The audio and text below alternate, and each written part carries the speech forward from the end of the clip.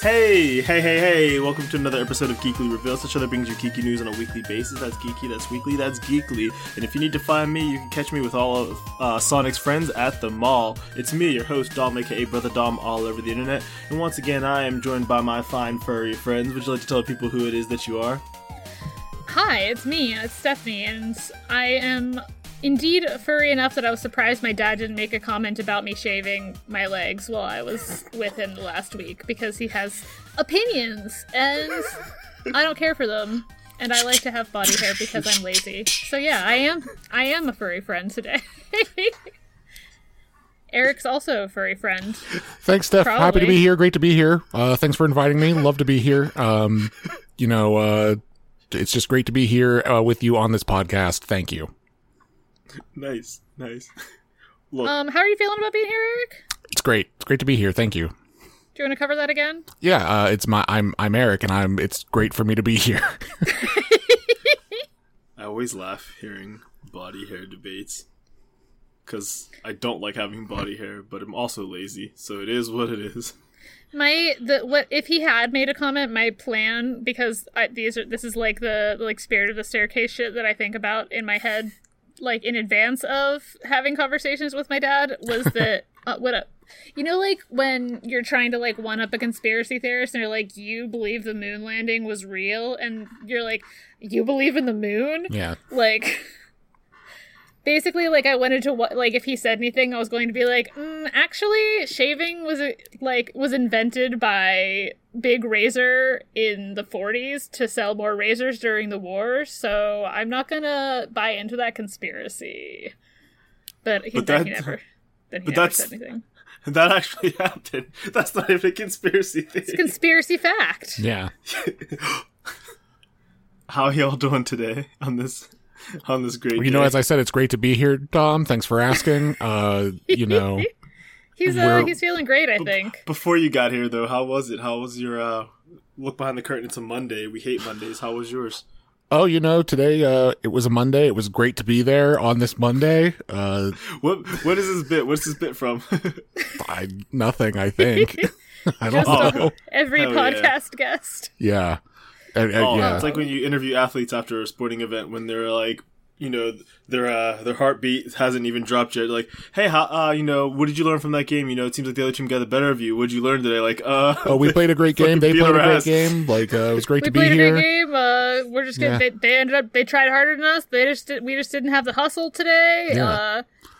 No, I forget which Steeler it was, but someone interviewed him. They're like, so, like, what do you have to say after this game? He's like, nothing, we lost. He's like, well, she was like, well, what takeaways can you take from this? Like, are there any lessons learned? He's like, no, we lost. And it's like, the lesson is next time don't lose. The lesson is get good, son. Yeah, he's from the Dark Souls School of Football. Get better. Get good. All you have to do in football, all you have to do is dodge roll, and you'll be fine. That's technically true. Surprisingly not wrong. Dude, if I just saw if I saw a football game and like one of the players just started like fucking dodge rolling like all the way down the field, I'd be like, that man deserves that touchdown. Like, don't even stop him. Someone fact check this and write back to us, but I think there's some rule that if you go down without being contacted, like you can just get up and keep going. Like if you just fall and no one touches you, I think you could just keep going. So there's nothing stopping you from dodge rolling, especially if you get the iframes and never get touched. I was gonna say, yeah, it's like whatchamacallit, it's like the like traveling in basketball, but it's not traveling because you're not being, I don't know. You're still going. You're on your own. Even though you drop the ball, you can just keep going. Look, I think that metaphor works. Sorry, I'm not traveling. I'm a freeman on the basketball court. You can't ticket me for traveling. I don't need a license. It's great for him to be there. Citizen. He's a libertarian, but only insofar as it relates to basketball court. The idea is, I'm a hardcore libertarian. Oh, what are your beliefs? I think you should be allowed to travel in basketball. What else? I mean, that's about it, really. Oh, really? Yeah, just too many rules in basketball specifically. What about football? The exact amount. It's right. It's fine. Wait, American football or the world football? Yes. we get some pop culture news this week. Yeah, some of it happened today on this Monday, so it's good. Some of it happened today on this really, Monday. It's good that we didn't record on Sunday as usual. Yeah. So, not a lot. Take that linear time. Take that. I'm going to start off with some Sonic news so we just get it out of the way. Over the weekend, a trend kind of came back and blew up a little bit of just people drawing Sonic characters at mall locations. I don't know where it started or why this happened, but there's just pictures of, like, Sonic and Tails going to, like, the Jamba Juice, or Shadow trying to look like he's not interested in going into the Hot Topic, or, like, I saw Knuckles a picture. going to Five Guys. I saw a random picture of, like, a Sonic person, like, but, like, photoshopped into a Miku t-shirt leaving a Spencer's. Yeah, that kind of stuff. I don't know why this blew up. I think because if you could draw a Sonic character, it's a relatively low effort meme because you have to just draw a Sonic character walking somewhere and say, here's a stock photo from a mall. I wonder if some of this is also driven by, like, specifically the generation that would be drawing, like, Sonic art like this, like, their kind of, like, nostalgia for malls, and, like, I don't know about y'all's malls, but the ones that I grew up with closing. Are, like, straight up gone, like... Yeah, there's very few malls near me. The ones that are there are doing okay, just because of the stuff that's around them. Right. Like, I live in Pittsburgh, so obviously I live relatively close to the Robinson Mall. And there's just a lot of stuff up there, like a giant IKEA, like restaurants, hotels. So the mall there's like, oh, you can just go to the mall as well. And see, like, the ones around me in my current city, like, I think they're still doing okay, but what brought that thought to my mind is that I just saw a news article this week about my, like, I don't know, where I spent a lot of my youth, my teenage years in another city, that the local mall there is closing down and, like, being, like, shuttered and, like, partially demolished. Like, where do the mall hooligans go now? Yeah, like, I was like, that was my life. Like, after school, we would go to the mall and just exist? Like... I don't know what the current culture is for younger people anyway. I don't know how much they would be trying to go outside, especially since COVID, like, ruined a lot of stuff. We need more parks and public spaces, but some friends came into town. My partner's friends came in town. We haven't seen them in a while, and they're librarians. And one of the things they told us was that you kind of pull double duty as a social worker in a lot of places. Obviously not legally a social worker. You know, it would be better if you could go see one. But kids will come in and talk to you about different stuff as they're reading books or using the internet, or, you know, because they don't need help with research anymore. No one needs the Dewey Decimal System. You could just either Google search it or have the library computer search it, right? But and your library really should be running on the Library of Congress system these days, because the Dewey Decimal, like his name is Dewey Decimal. Dewey was a huge racist. Yeah. Yes. Well, he's just a sexist, and like a sexist for the time, like. And that's saying he was like something. Extremely like handsy and terrible for the time. Speaking of, like, men of their time, I saw someone trying to say, like, hey guys, you know, we should remember that H.P. Lovecraft was getting better when he died. And it's like, yeah, I don't know how much I care, man. Like, what's better? Like, saying, yo, I was a fucking racist and shouldn't have did that. Like, I think there was some pretty explicit him being like, I was a bad person. And shouldn't have named my cat the N-word. Yeah, that said, trying to get into heaven right now. Look, I don't know if he knew he was gonna die at that point, but I'm just like, that's interesting. Still is a horrible guy, and Cthulhu's still a cool monster. Like, I don't think we have to, like, forgive the guy to be like, yeah, he wrote some decent stuff that was problematic, okay? Like, I also do want to say, like, this is not in defense of Lovecraft, like, he was racist, but, like, apparently the cat was not named by him. It was, like, just a cat that was, like, around, and it, like, became his cat, and that's what people called it. So then he got associated with, like, naming his cat the N-word. So, like, I just feel like when I adopted my cat, her name was Katie at the shelter, if you got a cat and your cat from the shelter's name was the N-word, you would take it home and give it a different name.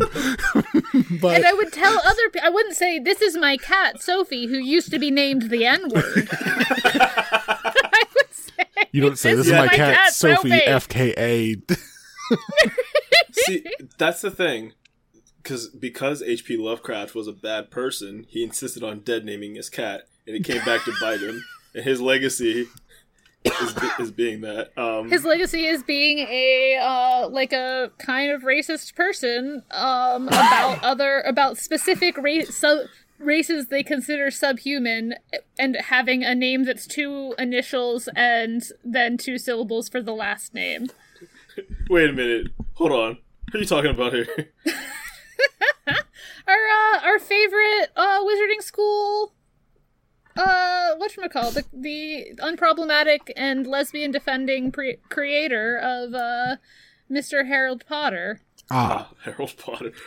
That's why J.R.R. Tolkien's like, 3 initials, you ain't fucking with me.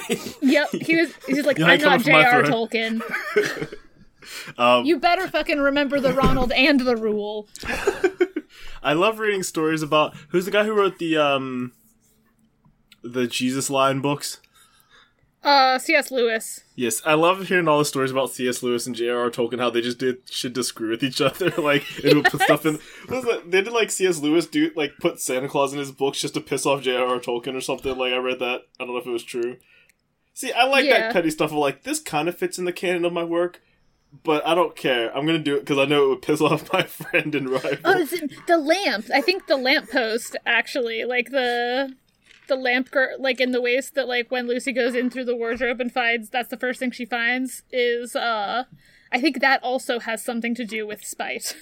Yeah, that's hilarious. I love that petty, like, I don't know why it was assigned that women were, out of the 2 larger groups that we tend to associate use for genders. gender, I don't know why women were the ones that got considered sassy and catty, because men love being sassy and catty. It's the best shit. I love it so much. It's hilarious to do shit like that.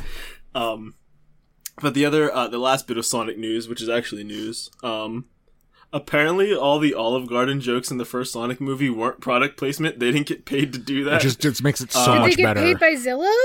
Yeah. Yeah, the guy one of the writers did an interview, and he was saying the original joke was just the guy gives them the Olive Garden gift card at the end as sort of a joke about how cheap he was.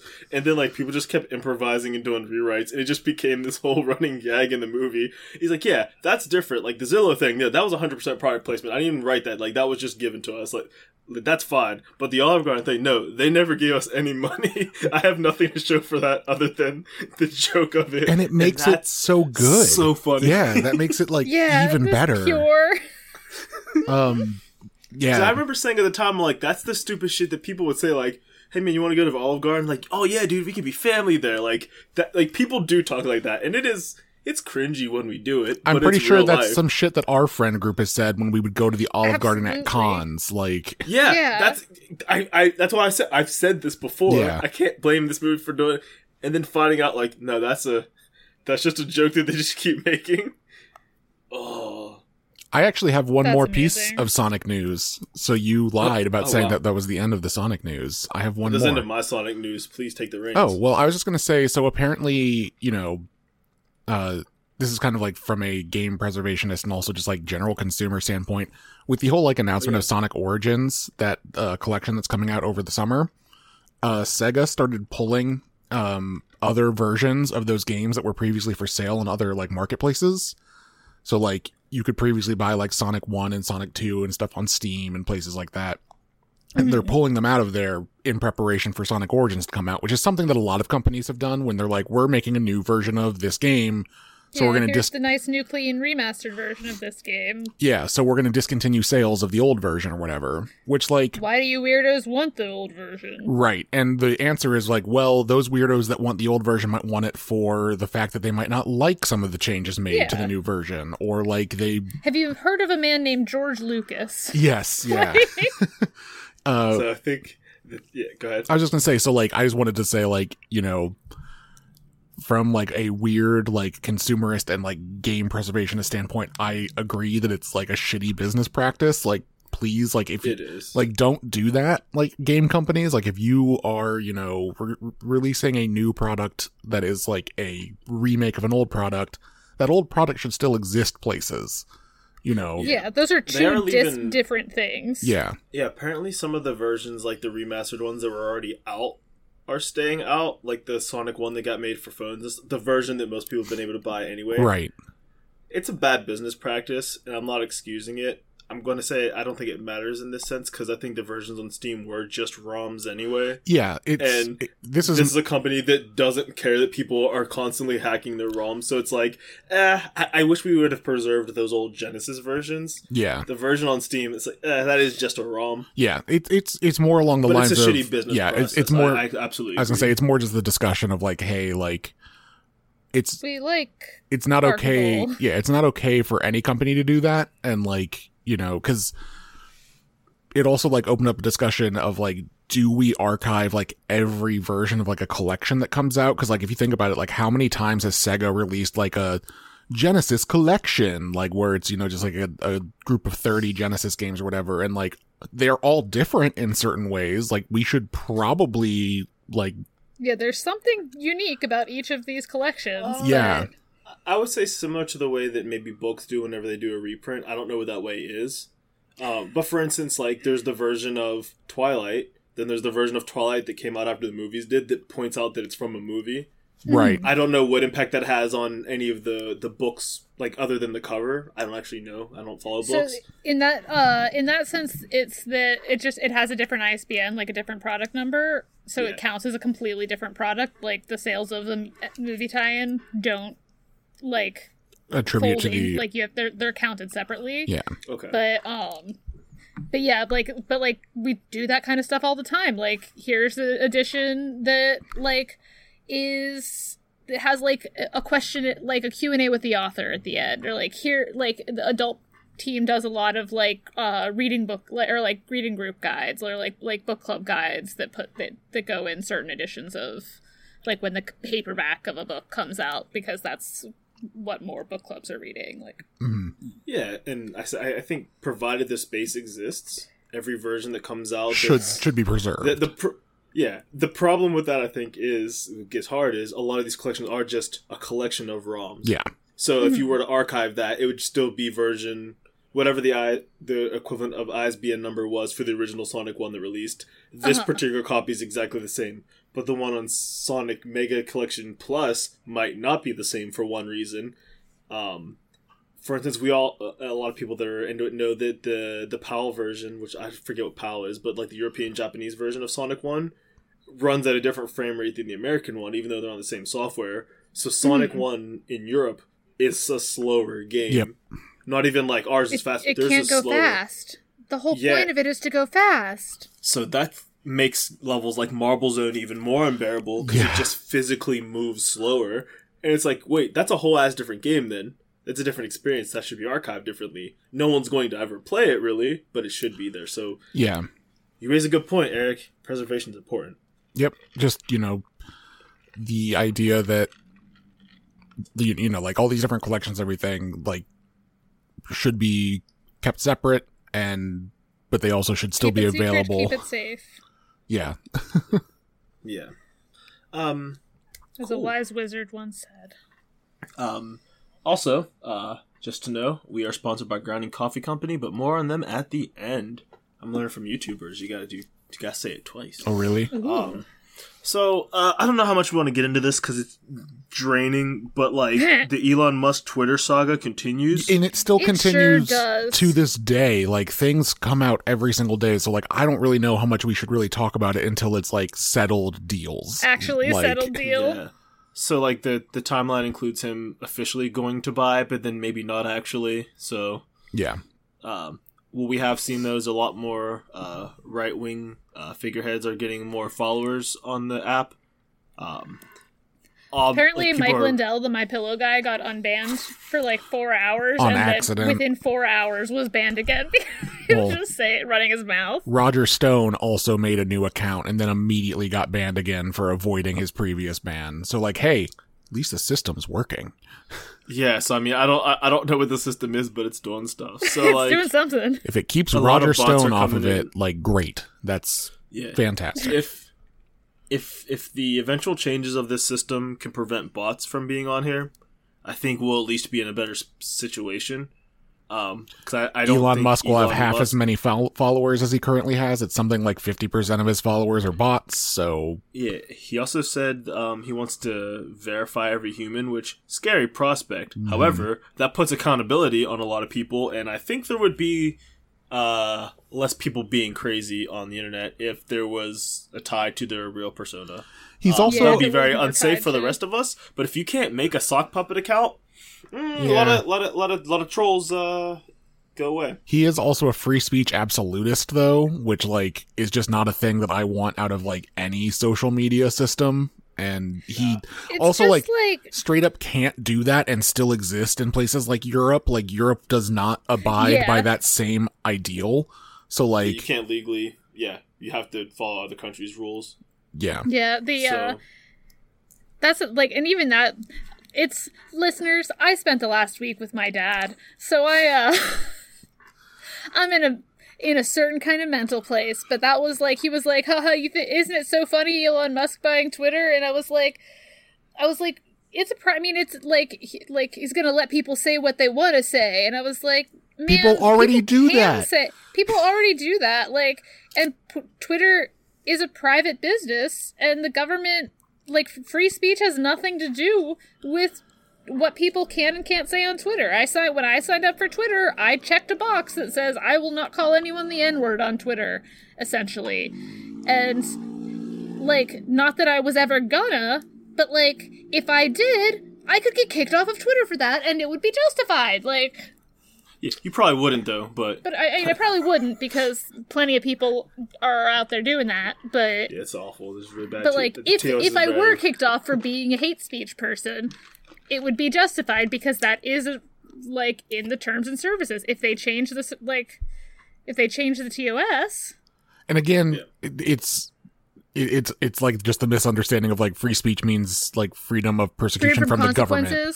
Yeah, well, it's they want to be consequence free in places where that speech is not actually protected.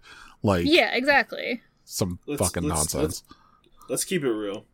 They want to. The reason people are complaining about free speech is because they want an audience. They don't want the freedom to speak because they have that. They want the luxury of being heard. Well, and we've always that's why they won't just stay on Gab. Yeah, I think go ahead. We talked about that like a few weeks ago about like they have their spaces, but those spaces are vastly less popular because they don't have the people to yell at there. Like they don't get to go and spread their garbage, so they don't like it there as much. The fun part of social media for them is trying to piss other people off. Making other people unhappy. Yes. Yeah, because if you want like free speech type stuff without it, like, because you could always go on, like 4chan is still there. Like pretty much the only thing you can't do on 4chan is like child stuff, right? Like that's which I think is a good line, right? Like just solid line. Is it always maintained on 4chan? No. I think yes on 4chan. They're very good at that. 8chan. Yeah, it's pretty. Yeah, okay. I was gonna say also 4chan. Like I'm pretty sure they tried to cut down on like just straight up like right wing white supremacist like Nazi like a lot of that. Like they tried to, but I don't know how successful that is. I feel like that's because that's not their goal. Like they're like, hey, we were just saying this stuff to be edgy. Like if y'all really believe that, y'all got to go somewhere else, man. Like, oh, we can't discern the difference. See you later. Then we're not going to do that. Like, and because there are places, but like if you're on like an anonymous website and everyone's laughing at your joke about how you slurred a bunch of queer people, you can't profit off of that, and people want that as well. So, like, I'm sorry, man. Like, it's just not. Nobody wants that. Like nobody wants that. So yeah, and that's the other thing is like it's just like tell me what you want to say that you can't say. Tell me what you want to say that. Why are you afraid to say it? It's the Let's Go Brandon thing all over again. It's like if you believe it, say it with your whole chest, my dude. Like, and that's half of the game is look how irrational the libs are. They're saying fuck this and fuck that. Like they're getting. Like, if I have to see that screaming woman face one more time, dog, like, why do conservatives only have, like, 2 jokes? Like, and one of the jokes is just like, hey, remember that one time that triggered woman? Like, yeah, I do remember that. Like, that's not that funny, really. Which is why I love so much when they say that the left can't meme, because I'm like, well, like, conservatives, like, legitimately, like, scientific studies, like, you can't humor. Like, you don't get it. You're actually bad at it. like one of our local news sites, because they're just cesspools of ignorance, it was just all kinds of like copy pastas of that woman, and I'm like, dog, like y'all gotta have one other thing y'all can say right now, like there have to be somebody else has to be like a target for you. Well, it's a lot of like punching down versus like punching up. But there's so many different people to punch down on. Like, you could pick any other picture. You could have, there's pictures of people crying all over the internet. Like, it's so easy to find. And they're just too lazy. Yeah, it's like the whole, like, they fall back on the I identify as an attack helicopter. That's what I'm saying. Like, it's one joke. They have one joke. Like, and if you've ever met somebody on the left, there's so many things you could make fun of us for. Because as human beings, left, right, center, libertarian, we're all pretty cringy. And this is a fact. It's a honestly, human condition. If you wanted to make fun of, like, if you want to, like, say fuck Biden or, like make fun of him, like, a lot of the time, we're gonna agree. Yeah, no, like... yeah, it's like... And I think that's what part of it is if... part of the strategy is libs are triggered and can't control their emotion. But us, look, we don't even cuss. We're very polite. We're even-headed, like... Yeah, we just allude to our feelings. Yeah, I like how you wrote Buck Fiden. Yeah, it really was hard to understand what you mean there. Like, but you didn't say the F word, so I guess you're polite. So that's, I don't know. Hey, we went down a rabbit hole. There's an El Muerto movie coming out. Like, does be a sequel to Morbius or something? Oh, I don't even know what that is. Yeah. What the hell is that? It's a film, El Muerto. Did Sony really decide that Morbius made enough money to have a sequel? Bad Bunny, the rapper, is unveiled as new Marvel hero El Muerto for Sony Pictures. It's set to hit theaters on January 12th, 2024. And I think it's just like 2024 is a long way away. That's very far. It's not that far away when you're making creative shit. I'm already working on 2024 books. Well, I mean, I get he's that. Another, he's another Sony. He's another Spider-Man villain. Okay. No thoughts. No thoughts. It's just that's. I mean, it's that thought. Like, I mean, good for Bad Bunny. I feel like he's like.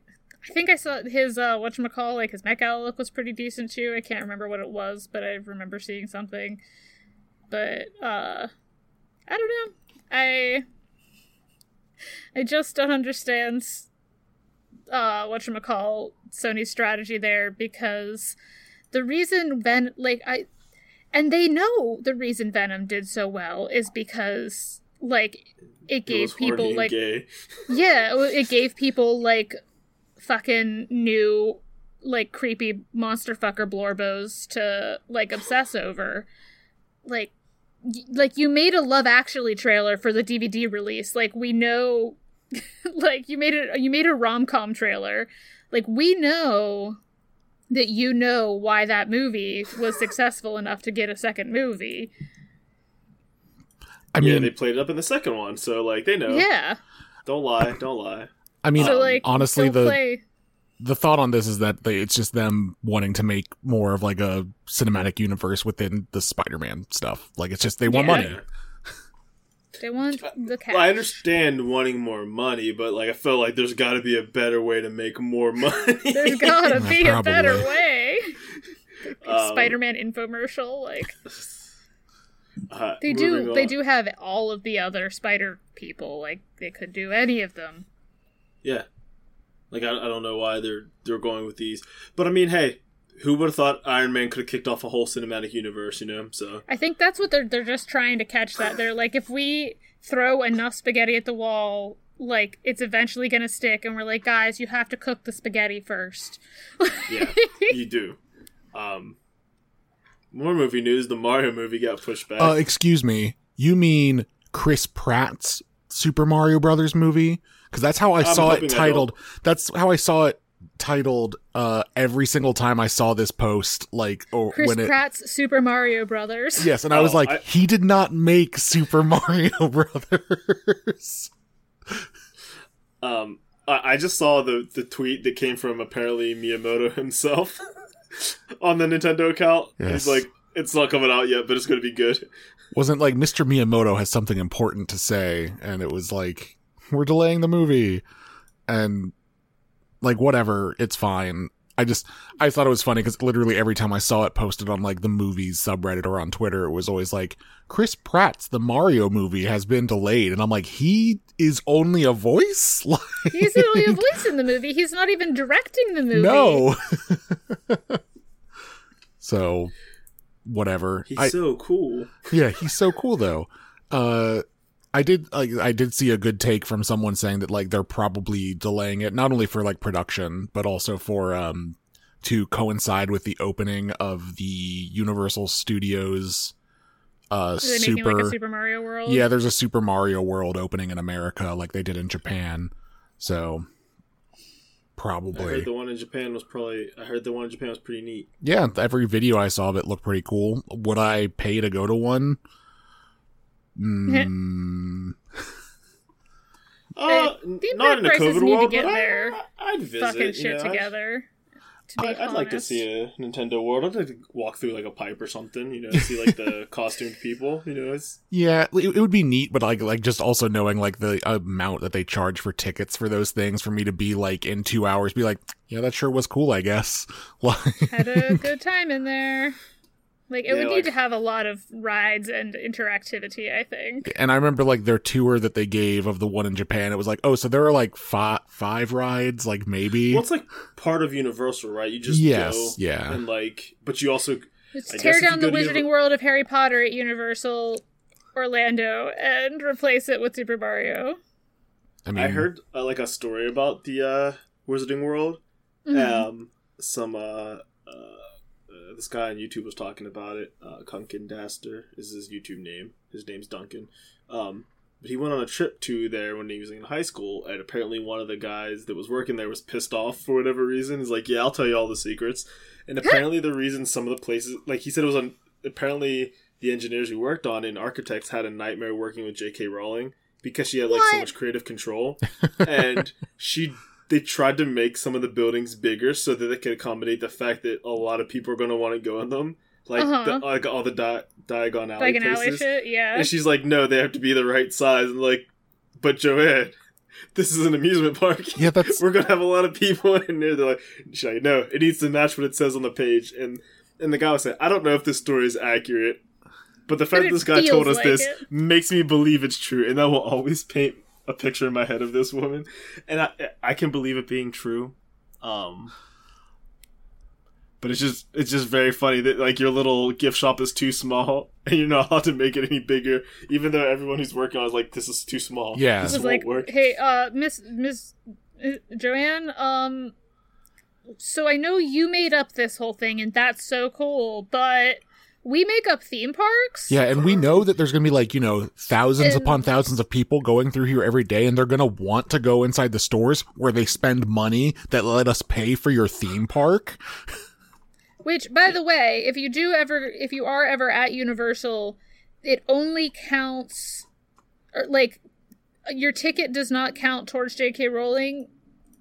Even if you go to the Wizarding World, only if you spend money in the Wizarding World shops does it count towards, like, someone enjoyed the Wizarding World today. So don't buy a wand. So don't buy a wand or, like, butterbeer or whatever the fuck. Just go get a hot dog by the Revenge of the Mummy ride. Also, if you do want a magic wand for, like, whatever reason, whether you want to still enjoy Harry Potter or you just think magic is pretty neat, there's lots of people who sell wands all over the internet and Etsy. Oh, yeah. Yeah. Even if you don't want to follow Etsy, there's lots of different sites and vendors who will sell you a magic wand. There are sticks in the woods, and you can probably buy a pocket knife. Yeah, but I'm not going to expect everyone to know how to, like, whittle and also, like, shellac it so that it doesn't, like, rot and go bad. Because that would work, yes, you're correct about that. That would absolutely also get the job done if you live near the woods. And at that point, grass, you can touch woods. I was going to say, at that point, like, might as well make a staff, because staffs are cooler than wands. That's True. Subjective. No, I agree with it, but it's subjective. Something magic wand joke here. I'm on to this podcast. Yeah, you can skip out on Universal, but you can go to Etsy. You can find people on TikTok. You can go to Hitachi. Go to AdamandEve.com. You can get magic wands lots of places. So they even have ones that have like this little the little bumps on them that look like a beaded wand. You could probably buy something like that too off the internet. But I'm sure. For magic. Yeah. For magic. It'll make magic happen. It's not how I make magic happen. Specific kind of magic. Specific kind of magic. I'm more interested in magical cardboard. I don't have a joke with that. That's Magic the Gathering. Magical wood. Yeah, you played some Magic. New cards came out from Magic the Gathering, right? Yes. Have I ever played some Magic? The Magic Boy is back at it again. Oh, yes, I am. I'm very excited because I just got in the new pre-constructed Commander theme decks so that I can go... Damn, Eric back at it again with the Commander deck. But I have a play group. In this set, they released 5 Commander theme decks, one themed after each family from this new set. This family, or this set that is themed after, like, crime families in a city that is under a dome that was built by angels but is currently run by demon crime families. And it's all, like, 20s, like, themed, like, crime, like, ish, like, Art Deco. So basically they were like, we're going to steal Fantastic Beasties and do it way better. Yes, it's super cool. The art in it is fantastic. But because I have, 5 people in the playgroup, we each bought one of the family's decks, like based on like, there's a quiz you could take online as to what family you were. And we're going to run a league basically where we play that deck once a week. And in between weeks, we're allotted $10 to upgrade the cards in the deck. So, like, kind of have like fun. an ongoing competition. Yeah, it'll be interesting. It's like a league of legends. Exactly like a League of Legends. Yeah, I don't have like a ton to talk about like with the new set just because like I don't want to bore you guys too much, but like or spoil the listeners. Yeah, or spoil the listeners on the new cards. Like being in good with my local game store, so the new set actually came out on Friday. I got my cards a little bit earlier. So I was already like opened and ready to go by the weekend, and they're cool. I'm excited to build some new decks out of them. They've already updated MTG Arena with it all, so like they're all on there for you to play with. I have made a new deck from almost entirely the new set that so far it's really fucking people up. Oh yeah. I'm sorry, my brain stopped working when you said opened up and ready for the weekend. Oh yeah. And bonk. Bonk. Bonk. I will talk about that deck just a little bit because it is very funny how it works. There's one card in this set. It's called Titan of Industry, which very good name for a card themed in this set. Like a robber baron card. Yes. Like. It's an elemental, and it's like in its art, it's like a big like building golem. It's very cool. Mm. Its effect is when it enters the battlefield, choose 2, and those things are. Oh my god, I have that card nearby, and I need it now so that I can read it. So that you can tell us what 2 things you're supposed to choose. Yeah, you can choose 2 of any of the following. Destroy target artifact or enchantment. Target player gains 5 life. Create a 4 power, 4 toughness green Rhino Warrior creature token, or put a shield counter on target creature you control. That means you can make it invulnerable for 1 hit. And I know a lot of this isn't going to... That's a lot of different options. Right, that's a lot of different options, and a lot of that probably didn't make sense. And they're all kind of OP options. Yes, they are. Like, just straight up destroying something like anybody controls, like, gaining 5 life. You 5 start life with is 20. A lot of life. You start with 20 life to, like, give some perspective, like, because I know that not everybody plays this game. But, so the point of this deck is there's also a card called Teleportation Circle, which at the end of your turn... you remove something from the battlefield and then put it right back onto the battlefield. So you can see where I'm going with this, where you get this card out onto the battlefield and then every turn you get to choose 2 of those things every single time. And just do it again. And do it again and again. Until you win. And basically, like there are 4 copies of it in the deck, 4 copies of Teleportation Circle. I've played games where I get 3 of them out there and then the opponents are just like, I literally can't do anything. Like you just keep... bringing it back in and like creating more rhinos and being like, what you going to do about my 50 rhinos, huh? It's a very fun deck. God, I hate it when I'm just trying to play Magic and the fucking guy I'm playing has 50 rhinos. Yeah, well, I'm going to play you with this deck because I want to Is that a threat? Yes, I want you to see it. I also have all of the cards to make it physically as well, so I'm very excited for that. Nice. Yeah. Sorry, that was a little bit too in the weeds there, but it's all good. It's fun. Like I feel said, like this is where the magic happens. Yeah, the rule is as long as 2 people on the show can talk about the thing that. Yeah. And I tried to explain enough about it, like none of that I hope was too technical. Give some context. I mean, here's the thing. I don't know how technical it has to be to be like, oh, here's 4 rhinos to deal with. Right. It has to be for me to not kind of care. Nice. No, I want to talk about Misha Collins because I don't know why this is on here, and I tried to understand it and I couldn't. Cool. Yeah, let's. We're jumping around on the list a little bit. That's the best transition as we're going to get. Yeah. So, it's the funniest part of this to me is that like Misha Collins has always been like the least problematic of the Supernatural boys. Like again, which is like a bar on the floor. It's like wearing like a suit jacket that isn't black on the red carpet. Like, oh wow, like you aren't actively homophobic to the fans. But so at a recent Supernatural con, he said something about how like he was doing an interview or something, and he said like, oh yeah, like I'm all 3, like ambidextrous, like dyslexic and bisexual or something like that. I don't know, it was like some like trio of 3 things. And everyone was like, did Bishop Collins did he come out to us? Is that what just happened? And then he had to come out as straight on Twitter. I see. And apologize. It was a joke, I guess. I don't know. It's like, why did, like, I don't know. There's never been a situation where I was like in a pinch to make a joke and I was like, yes, and I am gay. Black woman. Yeah. Like, yeah, I guess what it's like that situation of the way I had understood it was like, hey, are you like Steph, you're tall, queer, and left-handed, right? And you're like, yeah, I'm both of those things. It's like, why? I said 3 things, and one of them you're not that, and then you come to term, like you realize what I say, like, oh no, I'm not tall, actually. Sorry, guys, I'm not tall. I mean, I'm not tall. Height. You're right. You're right. I'm an average height. I was just trying to think of 3 things about you that would not dox 3 generic your life. things that are not doxing me or and or rude. That's what I had understood it to be, which is giving him the benefit of the dox. I wasn't there. I just like the idea of someone having to come out as straight, because like I don't so know. Apologetically too. It was just so like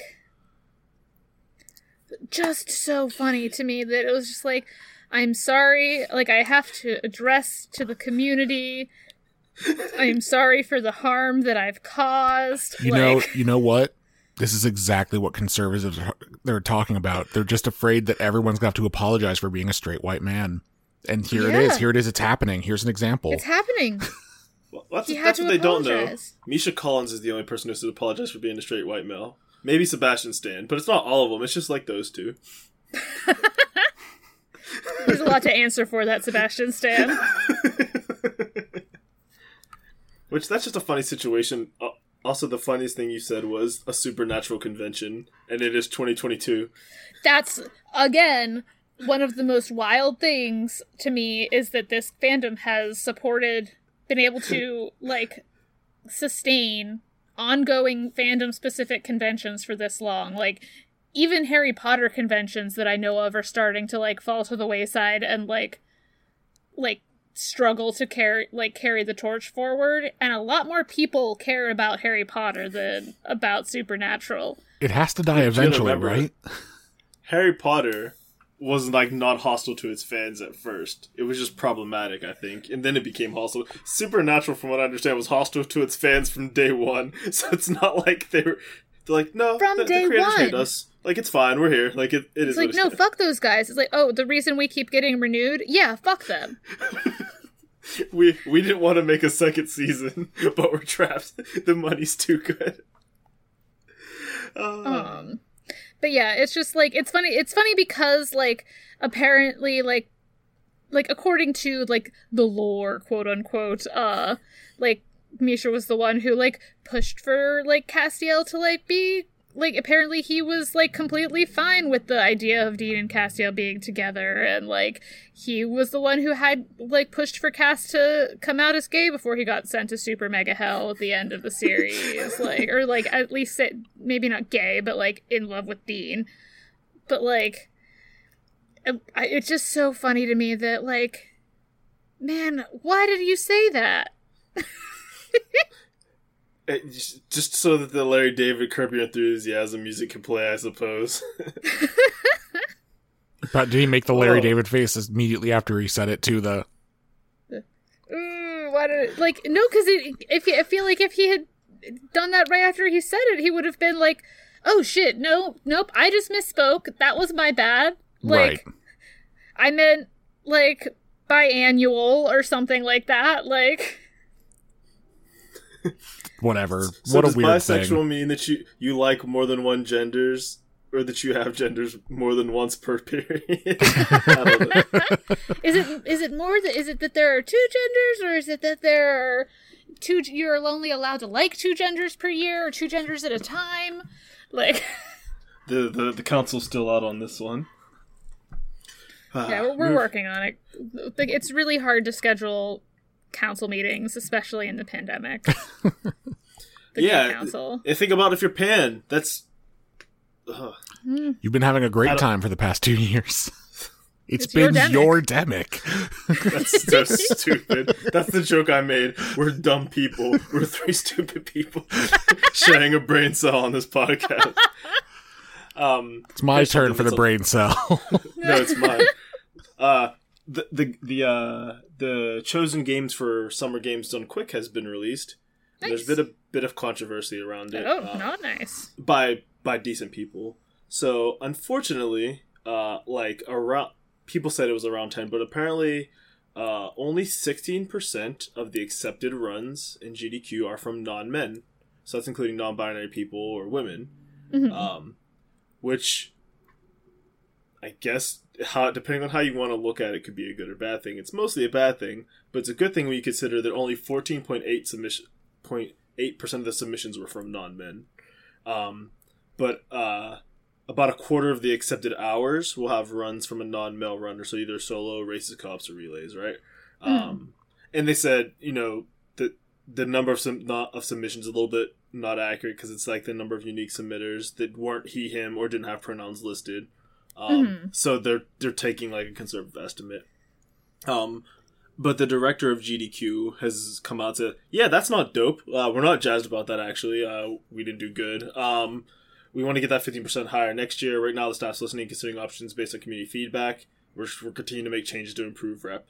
But one thing that they want to say is make sure you're having a look at your own communities in the speedrunning, like how diverse your community, because some people were pointing out that the submission number is like really low. Yeah, that was going to be my question, was like, it seems like if you have 16% of your runs being 16% of like of over, yeah, if the amount of people who applied is the amount of people who got runs, like, yeah, or that, because they said it was slightly over, because they said 14%. Yeah, 14.8 submissions were. There was 14.8 submissions and then 16.1 accepted, so about like 1% difference. Yeah, but so that's like ticky tacky, but they accepted hours. I was gonna say that seems at least that like it's representative of like what you are being presented with as an event, but that really does more reflect on like, well, hey, maybe the speedrunning community needs to take a look at like how it is excluding or like including people like. It's absolutely that. What a lot of people are saying is it's not so much GDQ that inspires them not to submit, but the amount of harassment that a lot of people will get for submitting a run, like, because a lot of these communities are very like protective, where they get pissy when somebody from outside the community gets accepted for like a GDQ or something. Yeah, like, and people will get harassed. Like, I mean, this guy Keysron, he's like part of the staff. He gets harassed a lot for just the way his runs go, and it's like.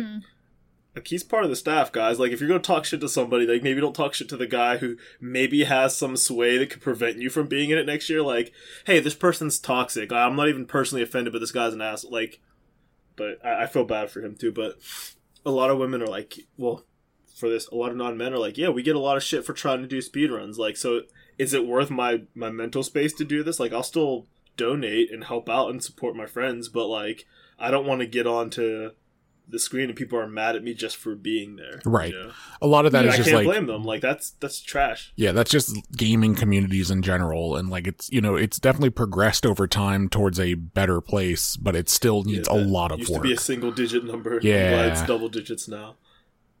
So it is really bad. And it's especially bad knowing that they have like their sub-series. They do sub-series all year, but one of them is like Frost Fatales, Fleet Fatales, where it's like they're all non-men speeding events. And those are good, but they're saying those aren't meant to be a replacement for, you know, the main events. We're supposed to, that's just to help promote our marginalized genders. That's not a spot to shove them off the side to. Yeah, it's not like, and here's our second class streamers, like, yeah, it's just whatever that means in this situation. It just means marginalized groups, because there's no, there doesn't seem to be any evidence, because that doesn't make any sense, that there is a gendered portion to how well you are at video games, other than when you felt inspired to start playing. Yeah, I was gonna say, other than like societal pressure as to like it being a mostly male hobby for probably like, of the last 30 years, like probably a good like 20 years of it. Like, that was a pivot I think that Nintendo made to try to like recover from the crash. Yeah. Well, I think it really only pivoted towards being like, with the Wii? Yeah, probably in like the last 10 years, like really. What, I feel like some of the Pokemon games on like DS. Yeah, well, that would still be within like the last 10 years, you know. I was making the point more, that 10, 15 years. I was making the point that it was like a male-centered hobby, like when Nintendo made the pivot back in like the late 80s, early 90s to try to make it like a boys' toy. But then also they seem to be the ones who started to make more family-friendly stuff, which is just kind of ironic looking back on it. It's like, oops, we fucked up. Well, the industry kind of just ran in one way that like not any one company could really switch it back. Yeah.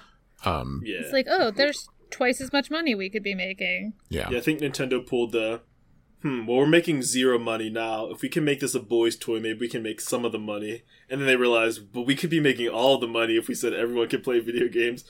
So it's kind of interesting that way. So good on GDQ's like leadership for realizing they have some issues they need to work through and taking some of the blame, but also saying, hey, stop making women feel like they shouldn't speed, or stop making non-men feel like they shouldn't speedrun, because we can only work with what we have. Yeah, I honestly do think that like they did the right thing by also pointing out like, hey, like all things considered, we did a pretty good job, like numbers wise, of bringing people. Yeah, like we did what we could with who we had. Yeah, but yeah, it's like it's frustrating how like surprising it can be when a group is like, maybe I am the problem.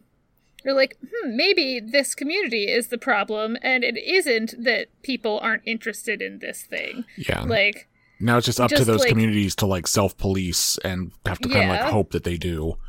Yeah, because the GDQ community itself, like, they do a very good job of moderation. Like, it's hilarious when you see... Like, sometimes people will be a little shitty, like, in the group, in the Twitch chat, which it's a pretty good Twitch chat, because you have to subscribe to even chat, so you have to at least drop that $5. Like, that's your minimum level of entry. So if you want a shit post, it's going to cost you $5. So most people are like, my $5 isn't worth getting banned for. And it's GDQ. It's a positive event. We're trying to, like, help out, like, cancer research. Like, I don't need to be a piece of shit. Some people can't help themselves. So you'll see people get timed out for, like, 10 seconds. Like, hey, try not to cuss in the chat, or like, that's getting sort of like commenting on the streamer's appearance. But then you'll see somebody get banned for like 6,000 seconds. Like, oh, they must have said some actual shit. Like, 'cause you'll see it pop up for like half a second, and then person was timed out. So they do a good job of speaking within their community, but there's all the other communities they have to worry about. Yeah. Yeah, it just feels so much like especially coming from like the publishing industry, like guys, like, it's not people of color's fault that they're not in publishing. Like, if you want to change that, you can't say, like, hey, most junior black girl on my staff, like, fix our company. You have to accept that there's a reason that you only have junior staff of color and do something about it. Like, yeah. So it's nice and refreshing to see. Yeah, I also saw somebody commented that like one of the Pokemon Discords is pretty close to like whatever, not 50-50, but whatever like a similar split would be when you count for other marginalized genders. Mm-hmm. It's pretty representative, right? And their submissions were extremely low. So it's like, yeah, it's that people don't want to get called out. It's not that they're not interested. So people are out there. We just got to build a better world for them to want to participate in. Speaking of building a better world, the Overwatch 2 beta dropped. This was a very fun week for Overwatch. If you've been huffing copium for the last 2 years like I have been, they finally peaked over like 1.5 million viewers on Twitch. And that's accounting for a little bit of fallout of people that were streaming on the Overwatch 2 tag instead of the Overwatch 1 tag. Seeing a lot of people, a lot of familiar faces coming back to the scene, a lot of streamers who are, hey, the job is to keep up with the times, and sometimes you're going to have Pokimane and Asmongold playing Overwatch for some reason. And both of them being like, we don't know what's going on, man. Like, we're doing our best, but I can't knock anyone for having to chase the bag. It's just...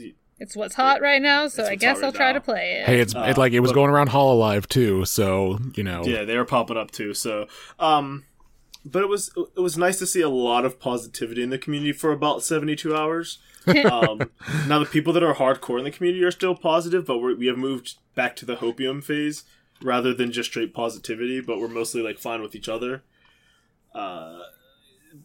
There's been a lot of like press releases and alpha footage dropping, but there was a chance to actually get into the closed beta if you signed up for a mailing list from Blizzard a couple months ago, or if you watched streamers on the second day for a total of 4 hours, which was their way of saying if you have 4 hours between like 1 and 9 to like put this on and make sure that that your computer doesn't go to sleep.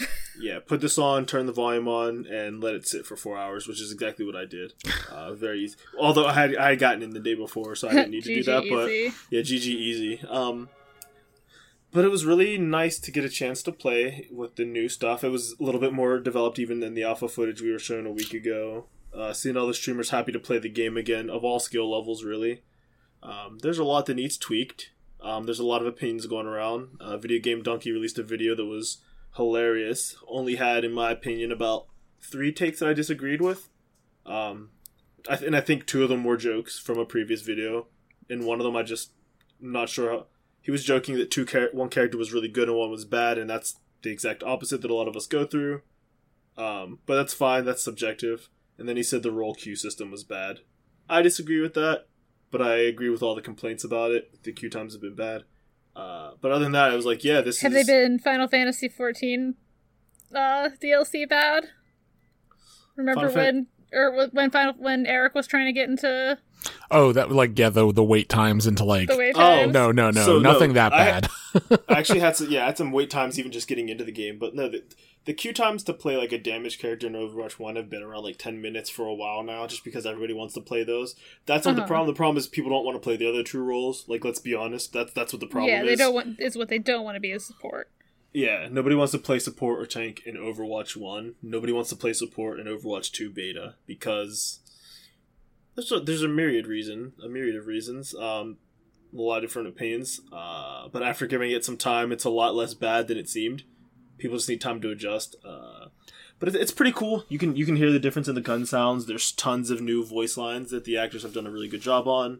Orisa is basically a different character, like she plays differently, and I think she has a different voice actress, and her personality has gone from, I am a robot, are you satisfied with your service, to answer for what you've done. You're like, holy shit, like, how bad have things gotten in Overwatch Wakanda since, like, we've last been there?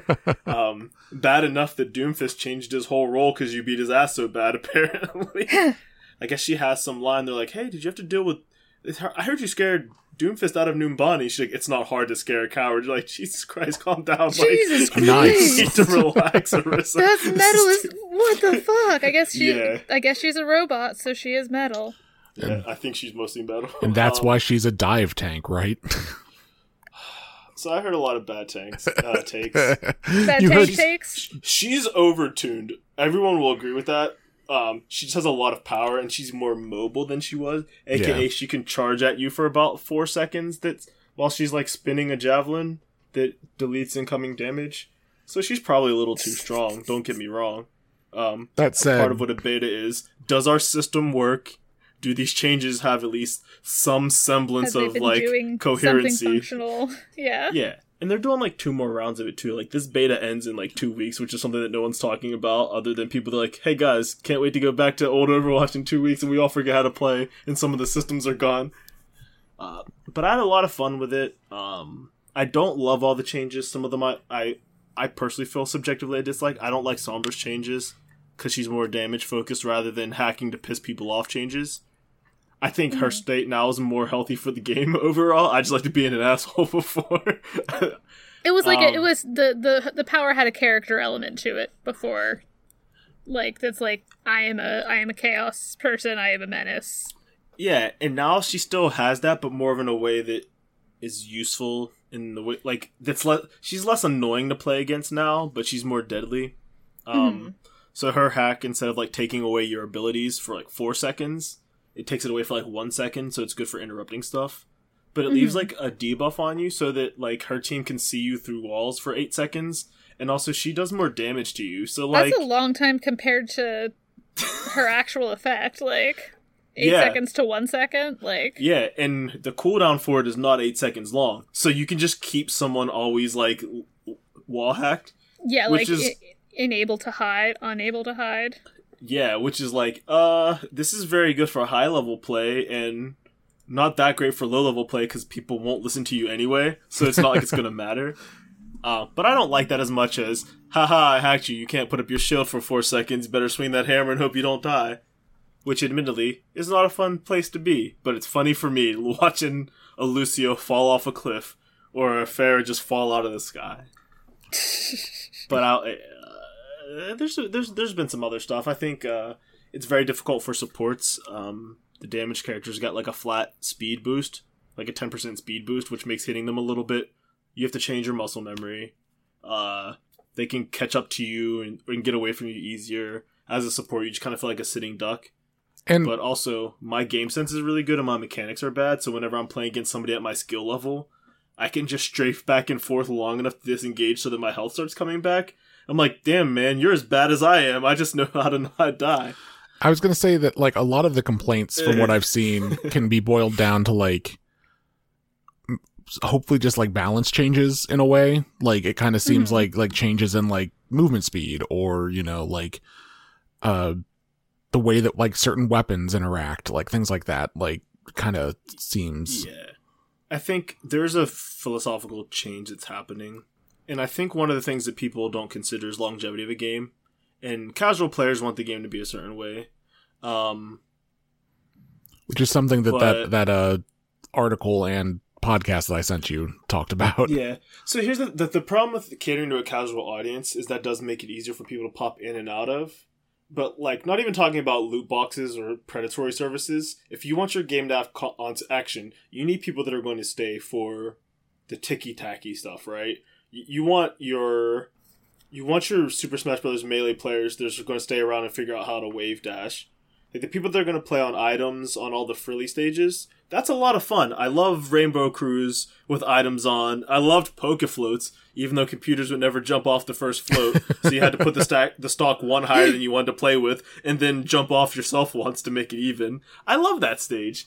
But when it comes to competitive, yeah, you gotta balance for those guys, and I'll find my own fun, like, don't get me wrong.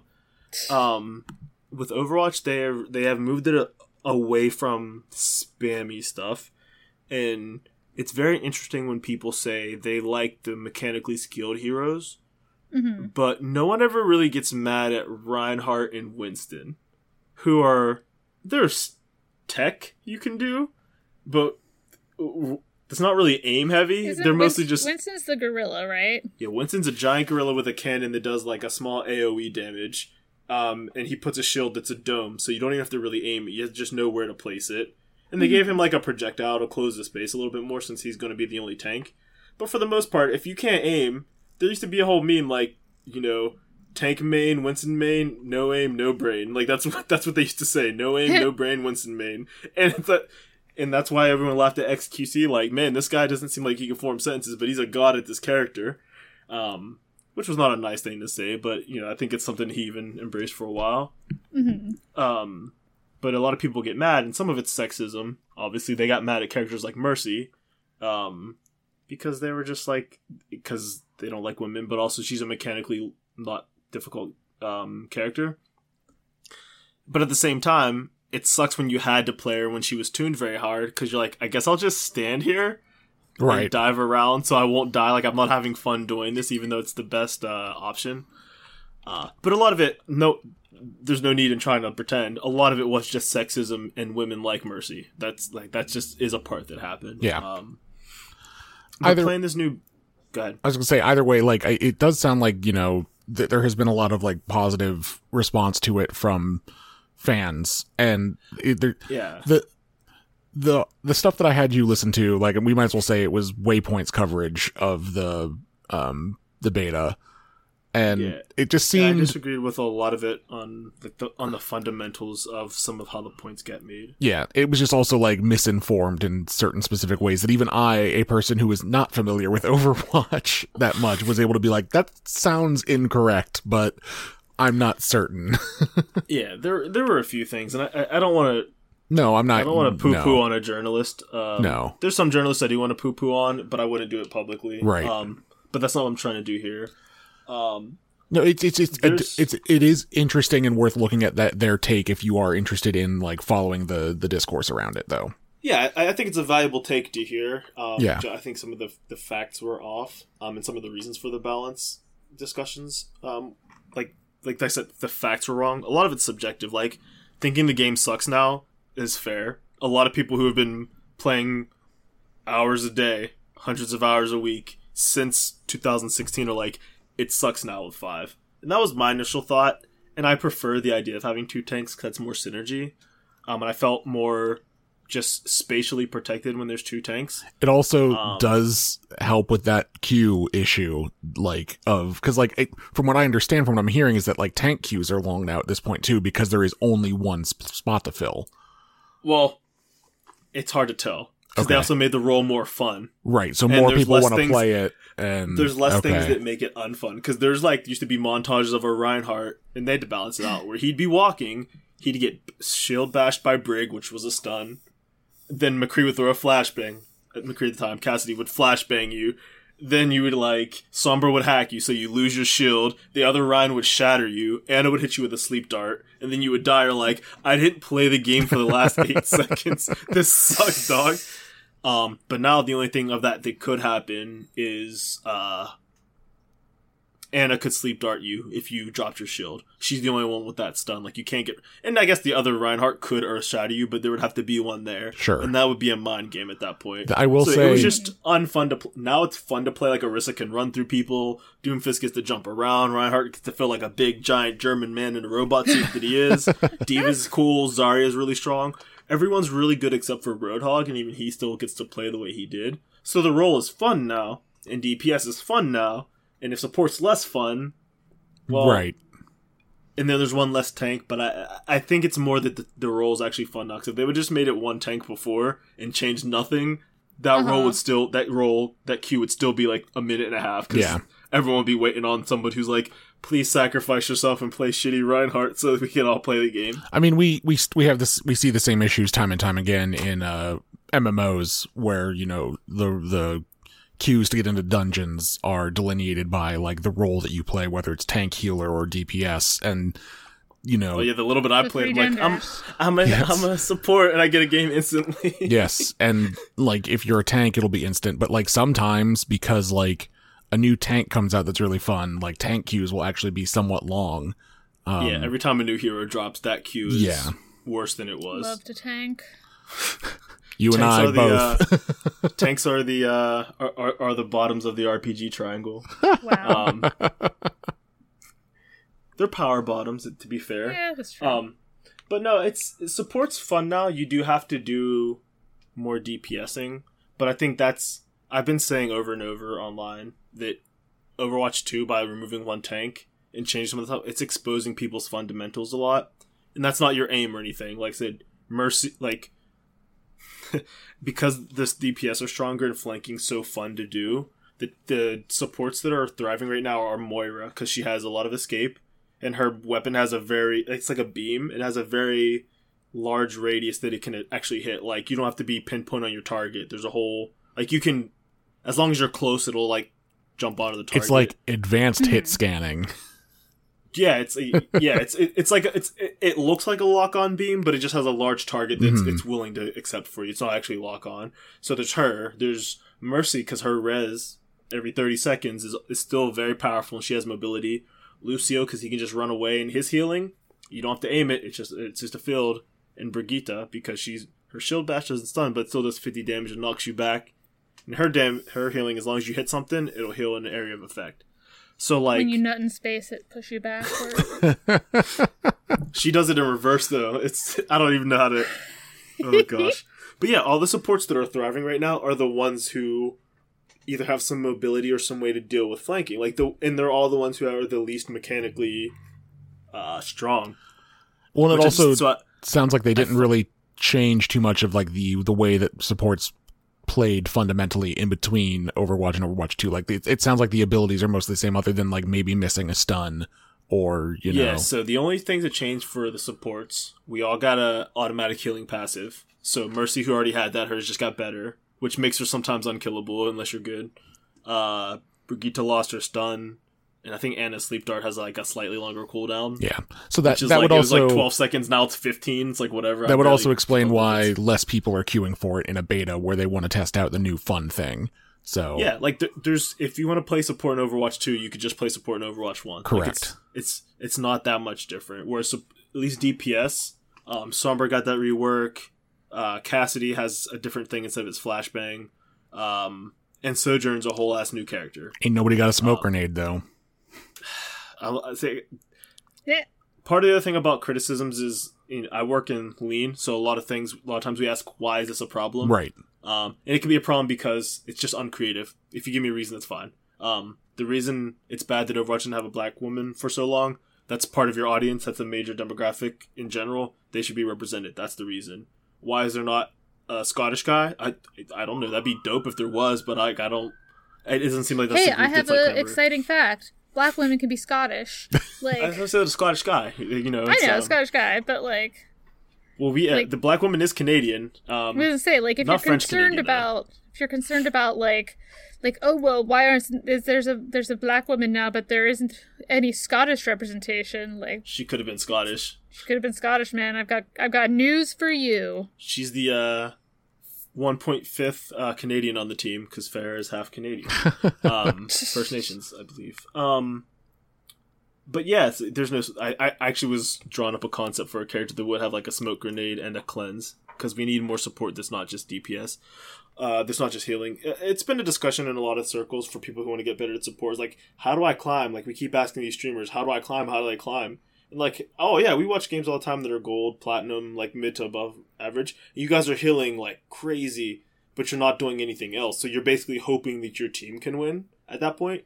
And that's not enough to carry yourself out of a game. And I'm like, that's actually a good point. You have to do more than that, which is why Moira is so fun. She could do damage. It's like me watching. It's like me watching people do drafts of Magic the Gathering online, and then I go and I'm like, well, how does this make me better? And it's like, well, I now know how to do these things, but a lot of it's luck. Because you gotta get those cards out of the pack. Still about the card, yeah. Like, you gotta get those cards in the pack, and then when you play them, you have to get them in your hand in the order that is best. Yes. Like, in order that will benefit you. I think Seagull said it a few years ago, like when he was still playing before he came back, is there's 3 types of games you're going to get in Overwatch, and you have to just deal with it. 33% of your games, there's nothing you can do. You're going to lose because of outside forces. Either one part of your team or their team is just too good. There's a third of your games that there's nothing you can do. You're going to win, even if you AFK, because the other team is either throwing or you have a god gamer on your side. It's that other 33%. I accidentally AFK'd at Pokemon Go raid today. Did you win? We did. Nice. Yeah, see? Sometimes you just will win. That last third, though, is where you actually have an impact, and that's where you have to try to play your best. And is your best putting your faith in the other person's hands, or are you taking it? And even a character like Mercy, whose whole thing is giving health or damage boosting, Are you doing those at the right time? Are you doing it on the right target? Are you whipping out the pistol when you have your wings out on the right times? Honestly, I think overall it's pretty good. Again, it's not as fun to play support as the other roles, which I think that's something they need to work on. And then messaging of what this is dog shit. People thought this is the release of the game. And it's like, man, I can't believe we waited 6 years for this. It's like, well, yeah, that would be bad if this is what they were trying to like sell as their sequel. This was like a really extremely rough draft. Yeah. Yeah, like some of their buttons don't look right. The whole assist feature on their scoreboard doesn't even seem to do anything.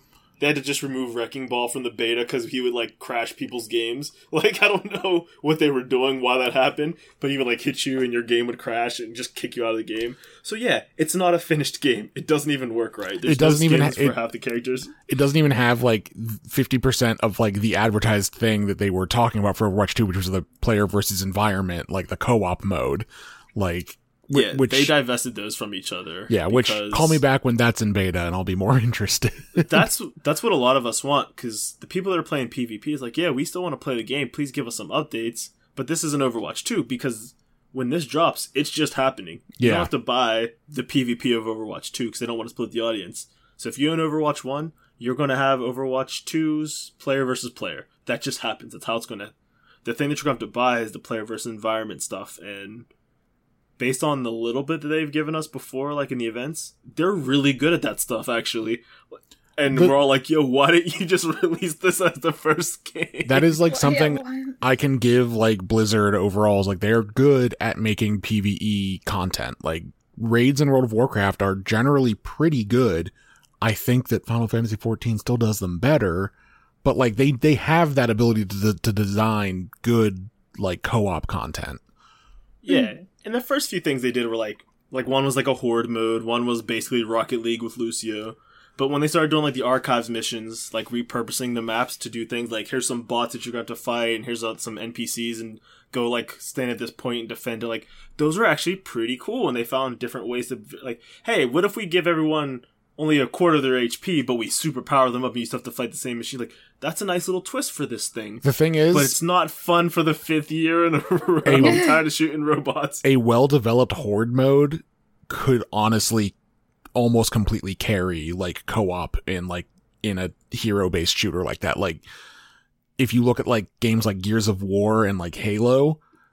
and like Call of Duty Zombies, like those things people are love like Call of Duty Zombies, massively popular. So like that's like the reason people keep buying new ones. Yes, exactly. So like it's you could easily see them, you know, just actually develop a good horde mode, and it would probably easily carry whatever other content they want to do on. Yeah, and they have the infrastructure for it in the store, like with the whole Omnic Uprising. So they're God forbid they say anything about the story in the story. Yes. Well, that's the thing. That's where the story is going to be. Like, even from the mission that people played back when they first showed this, there was story stuff. Lucio was saying why they were there. I mean, that's where we saw Sojourn for the second time, was in a story-based mission, so that's why we are like, oh, so she has a voice and a name now, not just a screen. Which that's last thing I'll say about this. A good thing that they are doing that, because, as we know, Blizzard has been guilty in the past of putting the story in outside materials like books, and ain't nobody want to read that shit. They have some good comics and stories. I believe it, but you know. My friends, I was with some friends that were like, yo, when did we first know about Sojourn? Was it like back in that one mission? I'm like, nah, dog, it was from the first cinematic when Winston sent that recall out.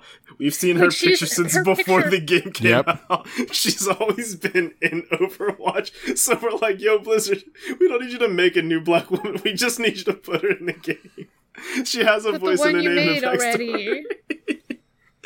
But that's all I got. Last, if you want to hear my thoughts, I could go on for another 20 minutes. I won't right now. Well, and you and I have talked about it extensively, too. Yeah. Last two things, and they, the Met Galas today, there's a lot of looks. Hillary Clinton and Elon Musk are there. That's something. Oh, no. Great. But there's also some good looks. A lot of hot ladies and dudes. The Embracer Group is buying a big portion of Square Enix. That's going to be a big deal coming up. Yeah, I can quickly mention what that actually means. The Embracer Group is kind of like one of these big investment firms that has been slowly buying up a bunch of different game companies. And the portion of Square Enix that they're buying is essentially like Square Enix Western development studios, so like Crystal Dynamics, the people Eidos, who do like Tomb Raider, stuff like that. So Crystal Dynamics are the ones who did like the Avengers game and Guardians of the Galaxy game. So they aren't losing. So those are popular, and they're not losing any of their like core like Final Fantasy or like, you know, Star Ocean or any of that stuff. Like they are keeping that to themselves, and we are perfectly happy with the amount of money we were receiving from these. Yes, and I think a lot of it has to do with like the Marvel Avengers game like vastly underperformed, and like Crystal Dynamics basically there was a lot of like, I think, discontent with the way that Square Enix treated Crystal Dynamics and Eidos and like a lot of their, you know, Western development. So like this might be good for them. Hope it is. I hope it also means that like Square Enix doesn't feel like they have to focus on like these two separate fronts anymore. The big things that they are keeping though were what's the crap? Why did I just like completely Life is Strange? They're keeping Life is Strange within Square Enix. That's money. That's money. They were like, we want those guys' money. Yeah, and on top of it, like I think they do a fine job of continuing to produce those games. So, but yeah, that was the big gaming news that came out today. Yeah, that was wild. And the Wicked movie will be split into 2 parts.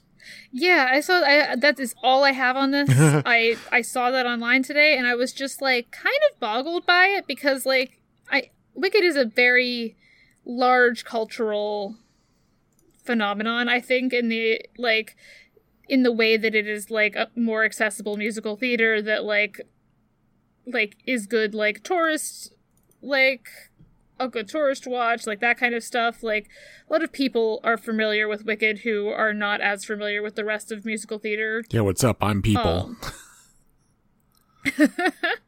But the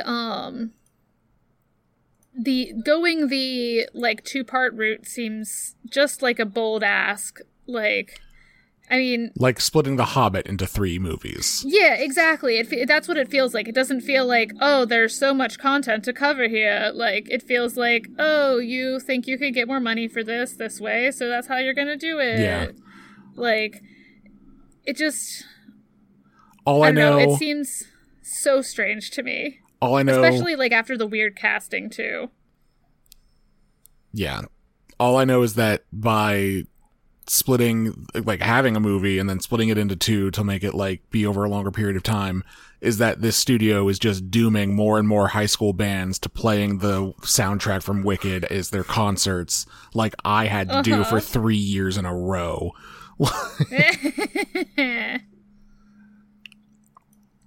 Yep. That's good, right? More kids having to learn the words to For Good for their graduation ceremonies. More people are going to get the chance to defy gravity. I didn't have to learn the words. I just had to play the tuba. Tuba. But yeah, so it's an interesting choice that I'm looking forward to seeing play out and see how that happens. Hope it goes better than The Hobbit. That is we've been talking about low bars. That's a pretty low bar. That's a pretty low one. Yeah, so on the low bars note, shall I do the social media business? Yeah. That's all. I don't have much left. It was great to be here. Thanks for having me. Thanks for having him. It was great to be here. I was in a good mood. I felt energetic this week. Maybe it's because I saw Spy Family yesterday. But you want to hit the people with the social media biz, Steph? Yeah, so if you want to find us on the internet, you can do that. We are on Instagram at Character Reveal. We are on Facebook at Character Reveal. We are on... we are on Twitter at Character Rev. That's Character REV, 2 R's in the middle. We are individually in a lot of places. Eric is Tindy Losi on anywhere he wants to be found on the internet, which may have gotten lost in the weird back and forth we had at the beginning of this. It's great to be here. Thanks for having me. Phone call. We're excited to have him here. And then Dom is Brother Dom, anywhere he wants to be found on the internet. I'm Captain Steph on Twitter, the Snow Queer on Tumblr, and Hella Steph on Instagram. You can find our podcast in your browser at simplecast.com or listen to it in the podcatcher of your choice. Just search for Character Reveal. And if you are using something like Apple Podcasts that lets you give a rating and review, it would be just so fab if you did that. And if you have any critique you'd like to give us that doesn't fit in that comment box, or like you just want to say something in private, we're characterreveal@gmail.com. Hit us up.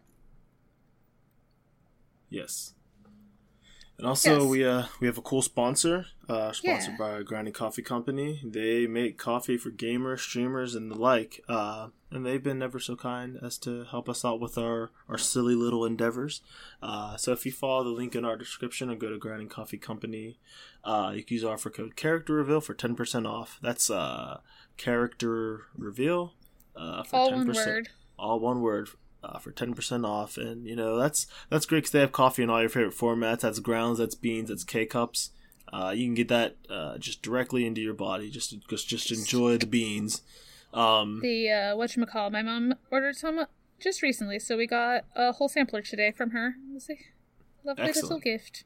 Yeah, it's good stuff. I've had it several times, and every time I've drank the coffee, it was like, delicious. So if that's not enough to convince you, I don't know what else that we could say. It's 10% off. That helps us. That helps you. That helps them. Grinding Coffee Company. Check them out. But heck yeah. With that, that lovely listeners, note. Thanks so much for listening to another episode of our fun little podcast. The world is often a terrible place, so take care of each other. Do what you can in your community. Do what you can to look out for each other. Try to have some fun when you can. That's what we're here to do, is help you feel a little bit better. But until next time, see you later. Bye. It's great to be here. Thanks for having me. Great to be here. Thanks for having me. You're welcome.